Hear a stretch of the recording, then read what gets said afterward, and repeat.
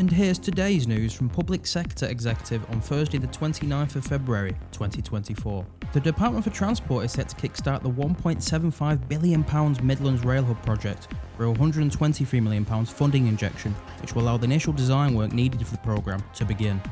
More than 50 stations along with 7 million people will benefit from the Midlands Rail Hub, which was made possible via reallocated HS2 funding. Andy Street, the Mayor of the West Midlands, expects the hub to deliver a revolution in public transport for the region.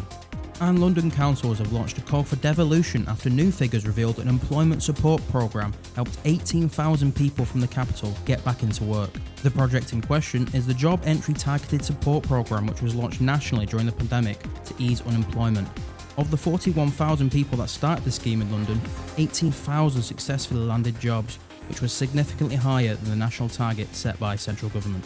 And that's the latest. Don't forget to like and subscribe to make sure you receive every new bulletin, and check out our stories in full on our website, publicsectorexecutive.com.